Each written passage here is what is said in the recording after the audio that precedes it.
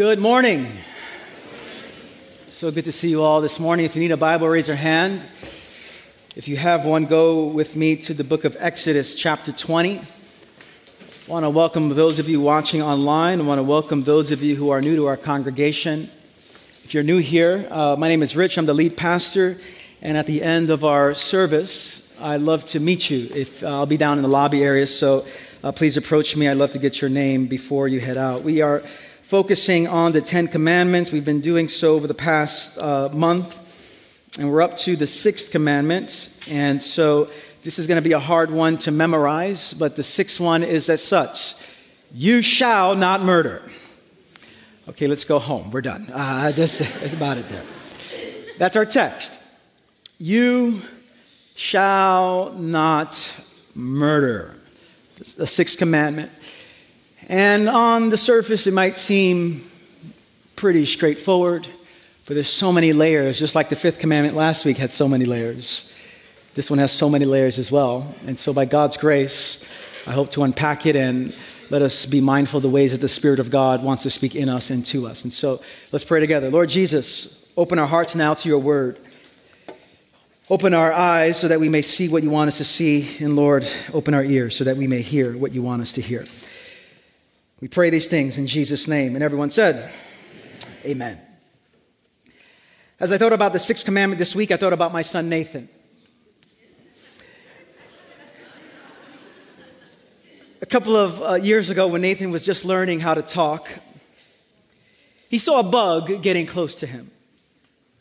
And some kids like bugs, some kids play with bugs, but not my son. Because he's my son and I'm terrified of bugs, Nathan is terrified of bugs.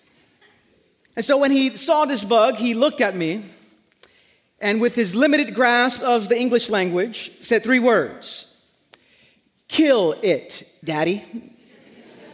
Those were the three words he said. Kill it, Daddy. Now he was just starting to talk, barely constructing sentences, but yet with clarity and articulation, spoke those three words: kill it, Daddy. Now, I don't know if he got that killing language from me or his mother. I don't know. But it made me think that one of the marks of living in a fallen world is that we kill. Now, listen, some bugs deserve to die, okay? Hashtag all bugs don't matter, okay? Let's just say it that way. But I'm not talking about bugs here when we're looking at the sixth commandment. I'm talking about the larger consequential realities of human existence, and the reality is we kill. When you look at Scripture, you see that in the very early pages of the story of the Bible, there is a surprising and drastic turn. That so much is crammed in the first chapters of the Bible. We see stories of creation. We see the story of the garden. We see the story of humanity communing with God, in communion with God. We see the story of the serpent. We see the story of sin entering into the world. And at the end of chapter 3, just chapter 3, Adam and Eve are kicked out of the garden. And what we see at the beginning of chapter 4 is that the first manifestation of sin outside of life in the garden is murder. The first manifestation of sin outside of the garden is murder. And not just murder between two enemies, murder between one brother and another. You find the story of Cain and Abel. Abel offers an offering that pleases God. Cain offers an offering that does not please God. God is pleased with Abel. He's not pleased with Cain. And as a result, Cain is angered. He's jealous. He's enraged. And at that moment, he plots to kill his brother and does so. And right after he kills him, the Lord finds Cain. I love that God continues to pursue us. In the garden, they sin, and the Lord pursues Adam and Eve. Outside of the garden, Cain sins, and the Lord pursues him and asks a question. He says, "Where is your brother?" And Cain responds with this question, a very famous question: "Am I my brother's keeper?" And the answer is yes, you are your brother's keeper. You are to be your brother's protector. But you've killed him. Now, the entire Old Testament is challenging because a good portion of it contains killing. It's actually a very bloody book. Lots of war, lots of battle, lots of palace intrigue, which leads to murder. And you'd be hard-pressed to read the Bible, to thumb through its pages, to flip through its pages without consistently coming across stories of killing, stories of murder. And what we see in our text today is this very simple word that God wants to set people free from murder. Set people free from killing. Do not murder. People who have been set free by God are to be released from the human tendency to take life. If I could say it this way, free people exist to protect and cultivate life. And this is where we come to our text this morning. Now, as we've been exploring the Ten Commandments, we have seen that these are particular commandments to the people of God who have been set free by God. They have lived as slaves for 400 years under the thumb of Pharaoh in slavery in Egypt. And God finally rescues them from the hand of Pharaoh. And it is out of this deliverance that God offers these commandments. And the reason God gives these commandments are twofold. One having to do with identity, and the other having to do with mission. God was reminding them, you are not slaves any longer. There is a new identity that you have. And these commandments are given to show you this new identity, because at its core, these commandments show us what God is like. Shows us the very character of God. And we are to now reflect this character of God. And so the commandments are given because of identity. But secondly, these commands are given because of mission. God wanted his people to know you are not just to be different for the sake of yourself. You are to be different for the sake of the world. That the world is to know something about God because of his people. And one of the sad realities of life for the church is often we cannot distinguish the people of God from the world. Our actions are often very consistent with the world. We are in the world and of the world often. And we cannot often distinguish the people of God from the rest of the world. And yet God gives this people this renewal of a covenant to say, I have called you to be a blessing to the nations. I've called you to have a new identity and a new sense of mission, that through your witness, people will know of this God. And so they come out of 400 years of a world that's marked by idolatry, a world that's marked by adultery, a world that's marked by murder, lying, slavery. And God says, now that you're free, you are to live as free people do. Now, it bears repeating that the Ten Commandments are given not simply to avoid breaking them. The Ten Commandments are given not simply to avoid breaking them. The goal of the Ten Commandments is not to abstain from breaking them. It's to live into the new reality, actually, the positive side of the commandment. Because you could avoid breaking the Ten Commandments and still be in bondage. You could avoid breaking every single one of them and still be a slave. And so the goal of the Ten Commandments is not to avoid breaking them. As one Old Testament professor said, most of the commands can be kept by staying in bed all day and avoiding human contact. You can avoid breaking them by staying in bed all day and avoiding human contact. What? Worship only one God? Just stay in bed. Just say the name of Jesus. Well, just in bed. You're doing just fine. Don't make an idol. Just stay in your bed. Don't take your jewelry and make it into a golden calf. Just you'll be all right. Don't take the Lord's name in vain. Just stay in bed. Don't talk to anyone. Don't misuse the Lord's name. Remember the Sabbath? You're doing a great job. You're in bed already. Just take a nap. Don't murder. There's no one around me to murder. I'm just staying in bed. Don't commit adultery. I'm the only one in bed. Okay? You can avoid breaking the Ten Commandments, but still be in bondage. And so the goal of the Ten Commandments is not to avoid breaking them, but to live into the positive aspect of them. And so I want to focus more intentionally now on this sixth commandment. Now, there was nonstop pressure in Egypt to perform. And so the book of Exodus is noted for its slavery. It's noted for the people experience oppression. And at the beginning of the book of Exodus, we see that the people of God were growing, they were multiplying, and so to curb their growth in the event that they would recognize their power as the people and overwhelm the people of Egypt, Pharaoh gives these instructions. And we see the power of death in Egypt. It says in chapter 1, when you are helping the Hebrew women during childbirth on the delivery stool, if you see that the baby is a boy, kill him. But if it is a girl, let her live. From the very beginning in the book of Exodus, we see that life in Egypt, ancient Egypt, life was dispensable. There were some lives that mattered, and there were other lives that did not matter. There were lives that were seen as valued. There were other lives that were not seen as valued. And this is the reality of that day. And so could you imagine, if you live in a world in which for 400 years, this is the air you breathe, this is the water you drink, there'll be some lives that are seen as valuable and other lives that are seen as not valuable. And so into this reality, God redeems his people, and showing them that knowing that they have been shaped for 400 years gives them a new constitution.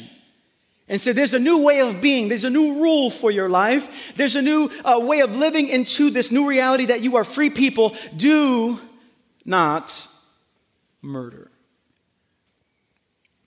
Now, in our day, there are endless words to describe the various killing that takes place.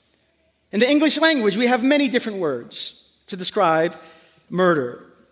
We have homicide or killing. We have homicide, which is the act of killing someone intentionally. Manslaughter, the act of killing someone unintentionally. Suicide, the act of killing oneself. Euthanasia, the act of killing for some form of compassionate reason. Genocide, the act of killing an entire racial or ethnic group. In the English language, we have different words for killing animals and an organism. We have bactericide, killing bacteria. Felicide, killing cats. Canicide, killing dogs. Pesticides, killing pests. We have so many words to talk about the various killing that takes place in our society. The list goes on and on. In Hebrew, in this word here, murder, it's actually a word that comes up 47 times in the New Testament. There are very different words for murder here. But God uses this word for one reason, and we see it fleshed out in the book of Genesis in chapter 9. But God is against murder very simply because of this. All human life is made in the image of God. Why is murder wrong? Why is murder spoken of in the Ten Commandments? Because we deface and destroy one made in the image of God. Every single person on this planet is made in the image of God. Your worst enemy is made in the image of God. Every single person is made in the image of God. Now that image might be seen to be marred. That image might seem to be defaced because of wickedness and evil of some. But every single person is made in the image of God. And whenever life is taken, it is a serious matter to God, because in God's dream, in God's hope, in God's world, in God's intent for the world, God has called us to be a generative people, a people who produce life, not take life. And God has called us to flourish in this way, that the ending of life is inconsistent with the character of God and our calling in the world. And so how do we live this out? How do we live out this command? In a world marked by violence, in a world marked by death, this is very complicated. Now, there have been endless debates about social ethics as it pertains to killing. Talk about capital punishment. Talk to someone about protecting our schools. Talk to someone about the use of force by law enforcement. Talk to someone about war. You're in for a very intense conversation. There are lots of tension, so many different layers, and yet we're called to be different than the world. We're called to discern our way in the world. As we look to the truth of Scripture, as we look to the revelation of Jesus Christ and who Christ is, how do we live this out in the world? I want to offer just 4 ways of living this out, living this commandment out. 4 ways of living this sixth commandment out in the world. And I want to say the first one this way. How do we live this out? Very simply, first of all, we are called to be a pro-life people. We are called to be a pro-life people. Back to the story of Cain and Abel for a moment. Cain dismissively asked God, "Am I my brother's keeper? Am I responsible for his life? Am I responsible for his flourishing? Am I responsible for his well-being?" And God's answer is yes. You are responsible for your neighbor's flourishing. You are responsible for your neighbor's well-being. You are responsible for your neighbor's protection. We are called to be a pro-life people. Now, when I speak of being pro-life, I'm speaking not from a position of political partisanship.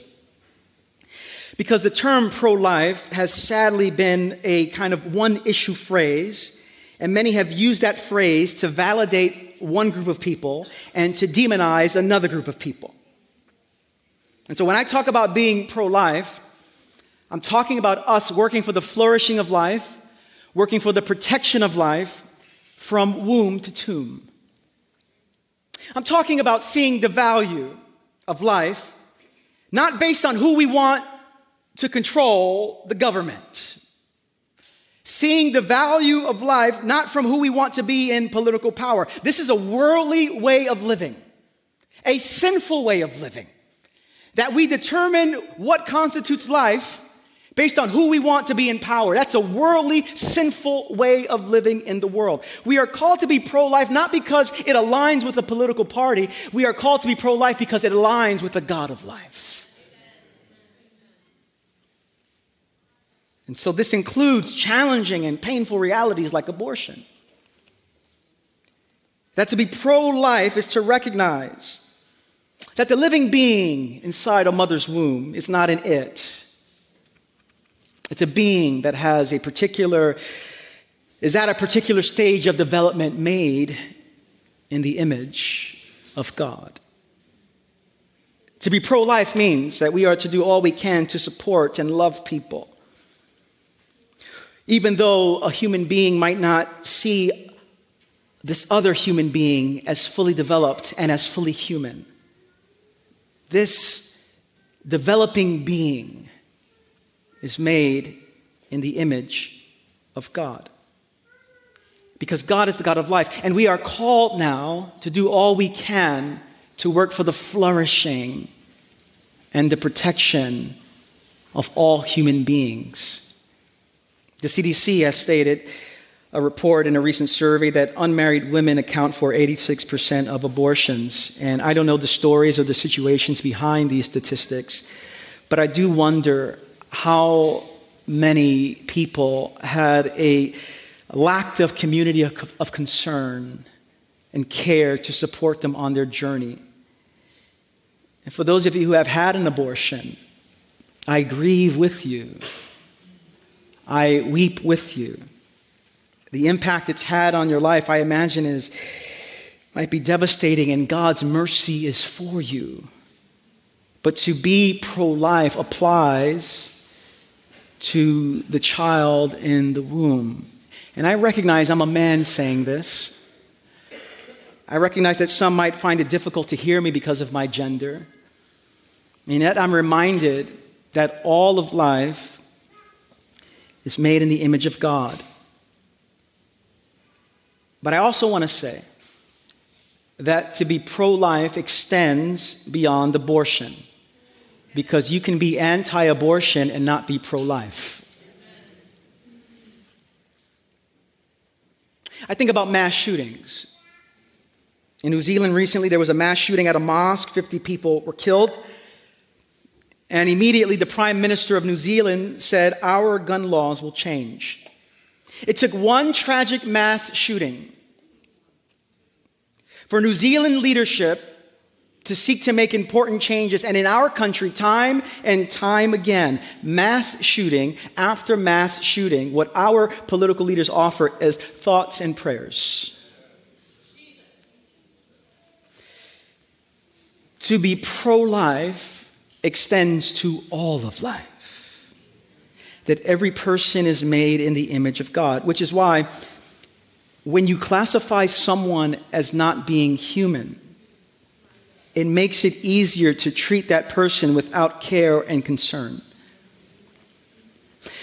Whether that means calling a prenatal child a fetus, or whether it means calling an undocumented immigrant an illegal, if you can somehow make it seem as if that person is not made in the image of God, it's very easy to treat that person without care or concern. And yet we are called to be pro-life. To be pro-life means that that age doesn't determine our value. That we don't idolize youth. That the elderly are not to be disregarded, thrown away. That we are not to be flippant. And I recognize that all of these issues pertaining to social ethics are so multi-layered, so multifaceted. And I'm not here to say it's this or that. And if you know my preaching and if you know me, this is not how I'm trying to address these issues.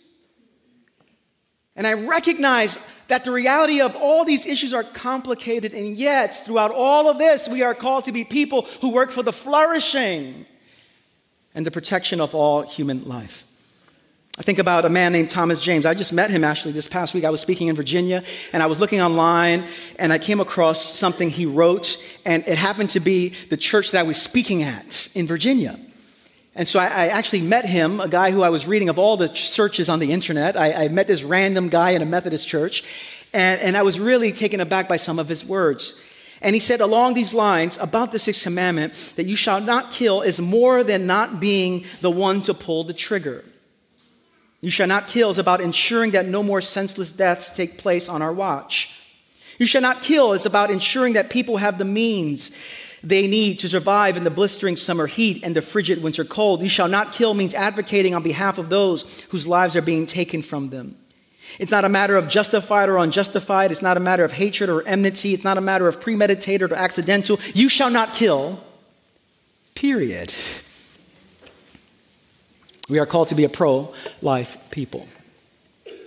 Secondly, what does this mean for us as the sixth commandment? Well, I would submit to you that it also means that we are to grieve when life is lost. Regardless of who the person is, we grieve when life is lost. As a Christian, we grieve when life is lost. That means that whenever this country's perceived political or real political enemies are killed in another part of the world, we weep. Because this is not what God had in mind. I see people in our country, people being bombed in other places in the world, deaths taking place, and people in our country rejoicing. This is anti-Christian. We grieve as people of God whenever life is taken. We grieve. This is not what God intended. This is not God's dream for the world. This is inconsistent with what God had in mind. We grieve when life is lost. No matter who it is, we grieve. This is why Proverbs 24 says it this way: do not gloat when your enemy falls. When they stumble, do not let your heart rejoice. Why? This is not how it was intended to be. Therefore, we are to grieve. But third, it goes on. How do we respond to this passage? How do we respond to this commandment? Thirdly, it is this: we are called to address the murder in our hearts. We are called to address the murder in our hearts. Jesus actually takes this command and he deepens it. He takes this command, and in Matthew 5, this is what he says: you have heard it said to the people long ago, you shall not murder, and anyone who murders will be subject to judgment. But I tell you that anyone who is angry with a brother or sister will be subject to judgment. Again, anyone who says to a brother or sister, Raka, is answerable to the court. And anyone who says, you fool, will be danger in the fire of hell. We should memorize that last one when we're driving on Queens Boulevard. Anyone says you fool will be danger of the fire of hell. Now, up to this point, the religious people of the day thought if they didn't kill anyone, they're good. I haven't physically killed anyone. I'm doing great. But Jesus says in God's kingdom, it's deeper than that. He says if you're angry with your brother or sister, you will be subject to judgment. And so when he talks about in Matthew 5, he's talking about a particular anger that is destructive. The word he uses in Greek, I talked about this last year, is orgazomenos. It's a particular word for anger. It's a particular present tense, perpetual present tense kind of a word. To translate it, Jesus is saying this: whoever is carrying anger, remaining angry, whoever is nursing a grudge, we find ourselves violating this commandment. Now, this is not just a spur-of-the-moment, situational kind of anger. The other day, I was dropping my kids off at school, and I had to parallel park to just get them out there, and I was a little bit late, and I'm about to parallel park, and now there's some traffic behind me, and someone just starts beeping the horn and trying to get close, and so I was just anxious and getting angry, and so I lowered the window, and I looked out and said, "What's the problem?" Just like that, and I realized, I hope it's not a congregant. I just said, I hope it's not. What's the problem? And I said, "Oh Lord!" And then I lifted it up there and just kept going. I had a moment. You ever have a moment? Don't look at me like that. Don't look at me. You ever had a moment? All right.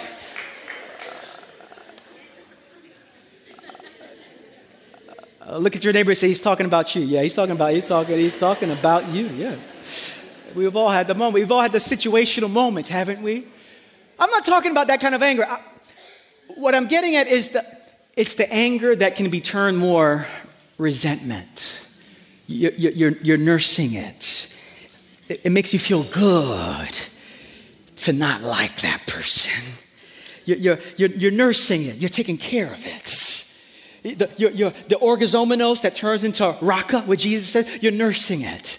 The same way you would nurse a child who's not feeling well. That's the anger that Jesus is talking. You're taking care of it. You're feeding it. You're helping it to survive. That's orgazomenos. Jesus says that kind of anger is destructive. It destroys you, and sooner or later you will destroy someone else. And we destroy people, don't we?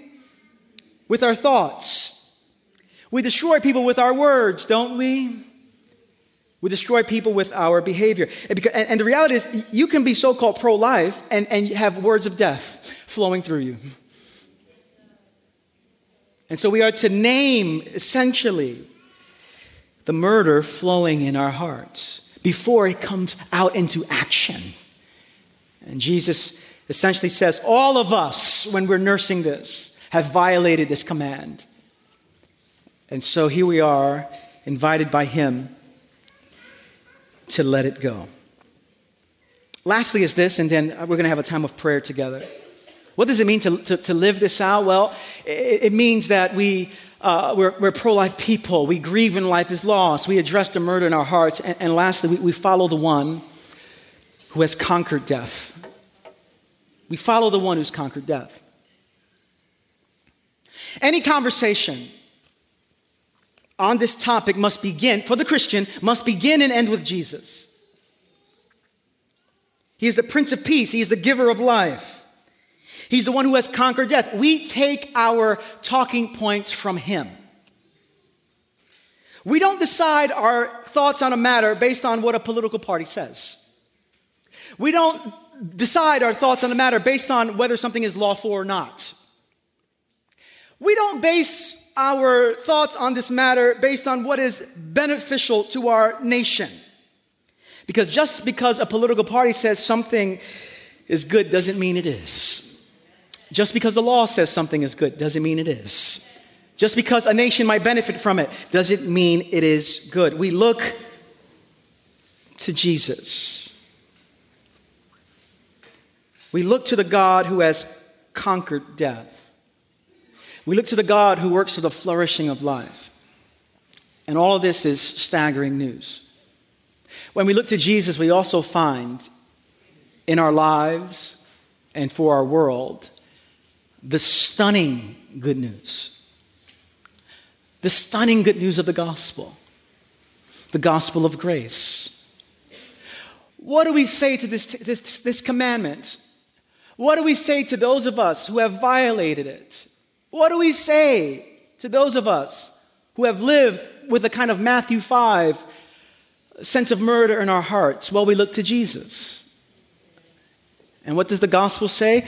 Number one, the gospel says Jesus forgives murderers. What does the gospel say? Jesus forgives murderers.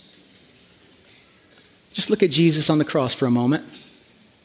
While he is being murdered, he looks out into the crowd and says, Father, forgive them. As he's being murdered, Father, forgive them, because they do not know what they are doing. The gospel of grace is stunning. It's hard for many of us to receive. And as one person said, grace seems unfair until you need some. Father, forgive them, because they do not know what they are doing. I want you to look at your life for a moment. Jesus Christ absorbing our sin on his body. Jesus Christ, the one who dies on our behalf, who absorbs every wicked deed, every murder throughout human history on his body, conquers it, and speaks words of life. Father, forgive them, because they do not know what. The good news of the gospel is God offers forgiveness.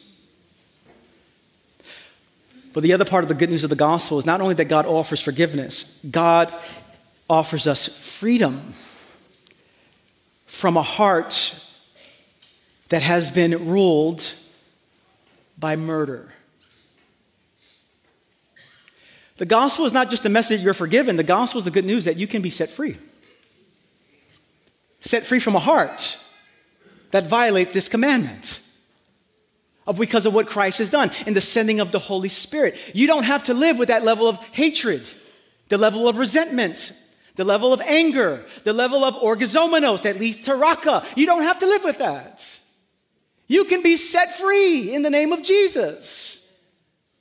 And that's what the good news of the gospel is. It offers shocking forgiveness and transformative freedom for those who would submit their lives to Jesus Christ.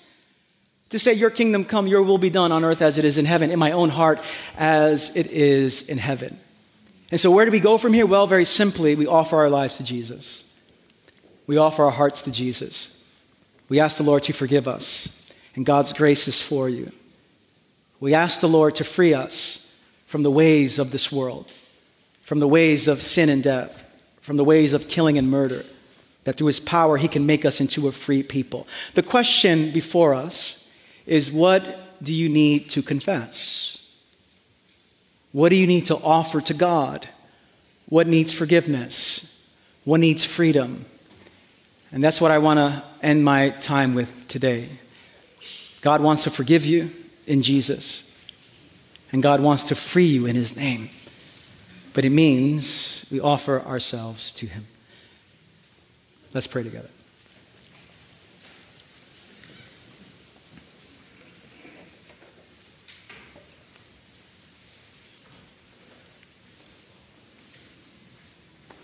I want to invite our prayer team to just come right in front of me here. And as we've been doing throughout the season of Lent, we've been responding with intercession and prayer for one another. Because we believe when we pray for one another, there is a unique expression of the power of God.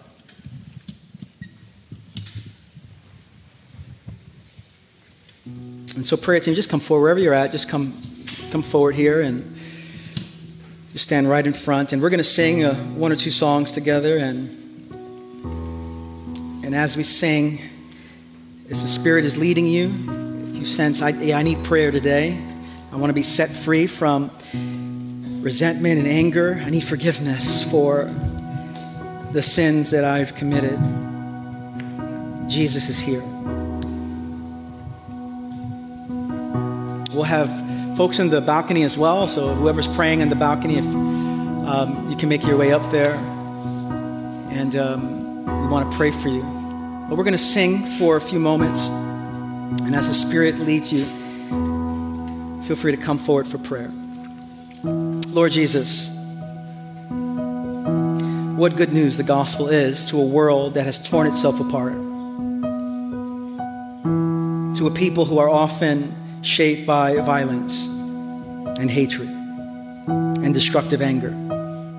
Lord, your gospel is good news for a world that has been overwhelmed with bad news. Lord, look at our hearts, look at our sin, look at our past. And Lord, when you look at us, you have grace and mercy waiting for us because of what Jesus has done in his conquering of sin and death. Lord, teach us to repent. Teach us to turn our lives to you. Free us from a society that is marked by destructive anger. Fill us, Holy Spirit. Lead us in the way we should go. We sing to you now. Pray this in Jesus' name. Amen. Let's all stand. We'll sing for a few moments. And as you're led, come forward. We'd love to pray for you. Let's sing.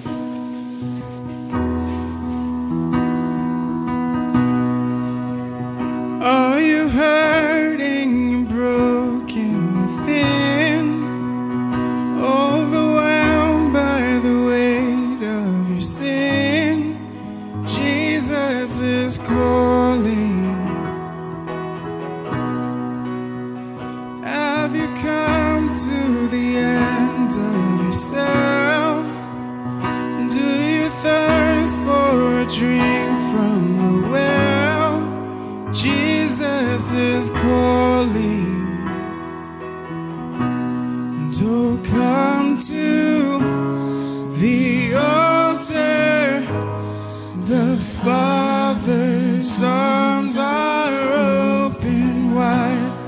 Forgiveness was bought with the precious blood of Jesus Christ.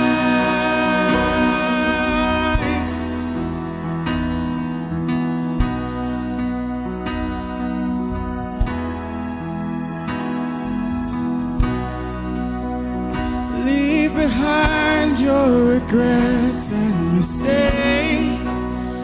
Come today, there's no reason to wait.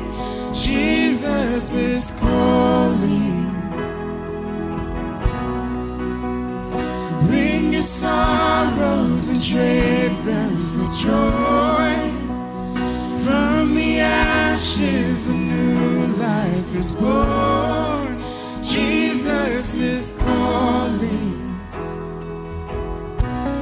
Don't come to the altar. The Father's arms are open wide. Forgiveness was bought with the precious blood of Jesus Christ. Oh, come to the altar. The Father's arms are open wide. Forgiveness was bought with the precious blood of Jesus Christ.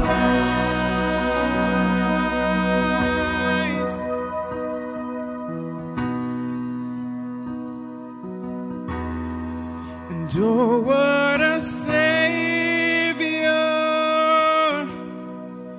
Isn't he wonderful?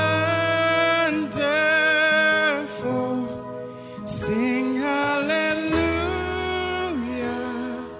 Christ is risen.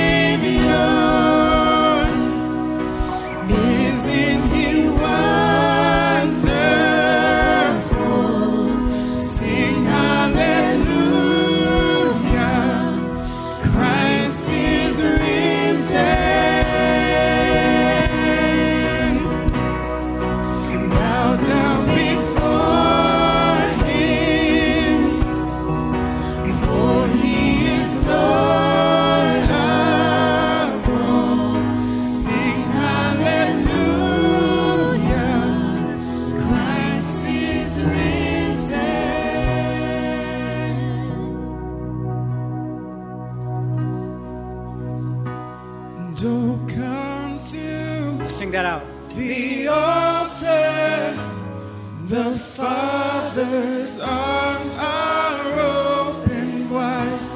Forgiveness was bought with the precious blood. Let's confess that out together. Jesus Christ. What truth? Oh, come to the altar. The Father's arms are open wide. Forgiveness was bought with the precious One more time, sing that through. Oh, come. blood of Jesus Christ. Oh, come to the altar. The Father's arms are open wide. Forgiveness was bought with the precious blood of Jesus Christ.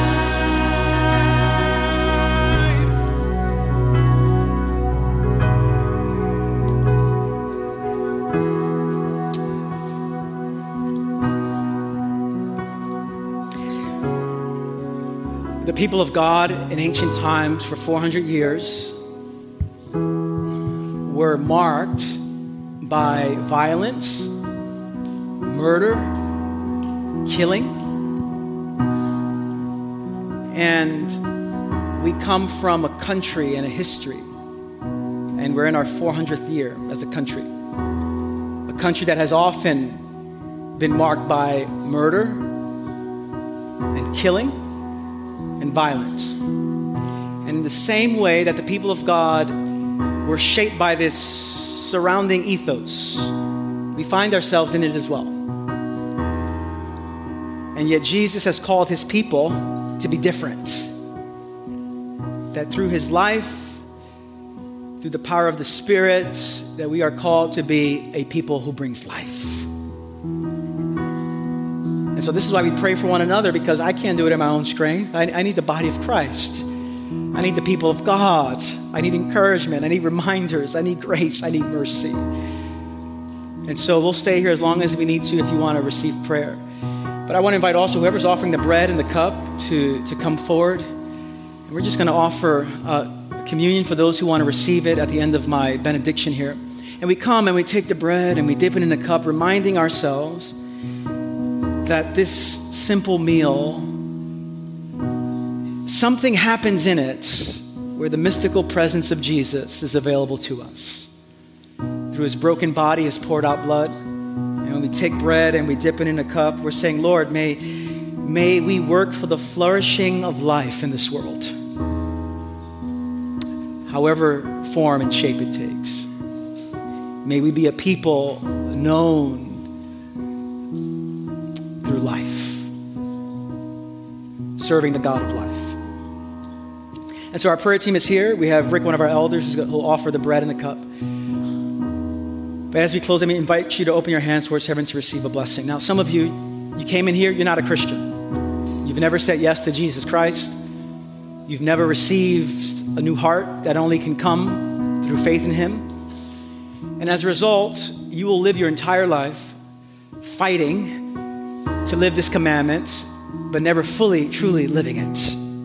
Because only those who have been set free by Jesus can live this out in the power of the Holy Spirit.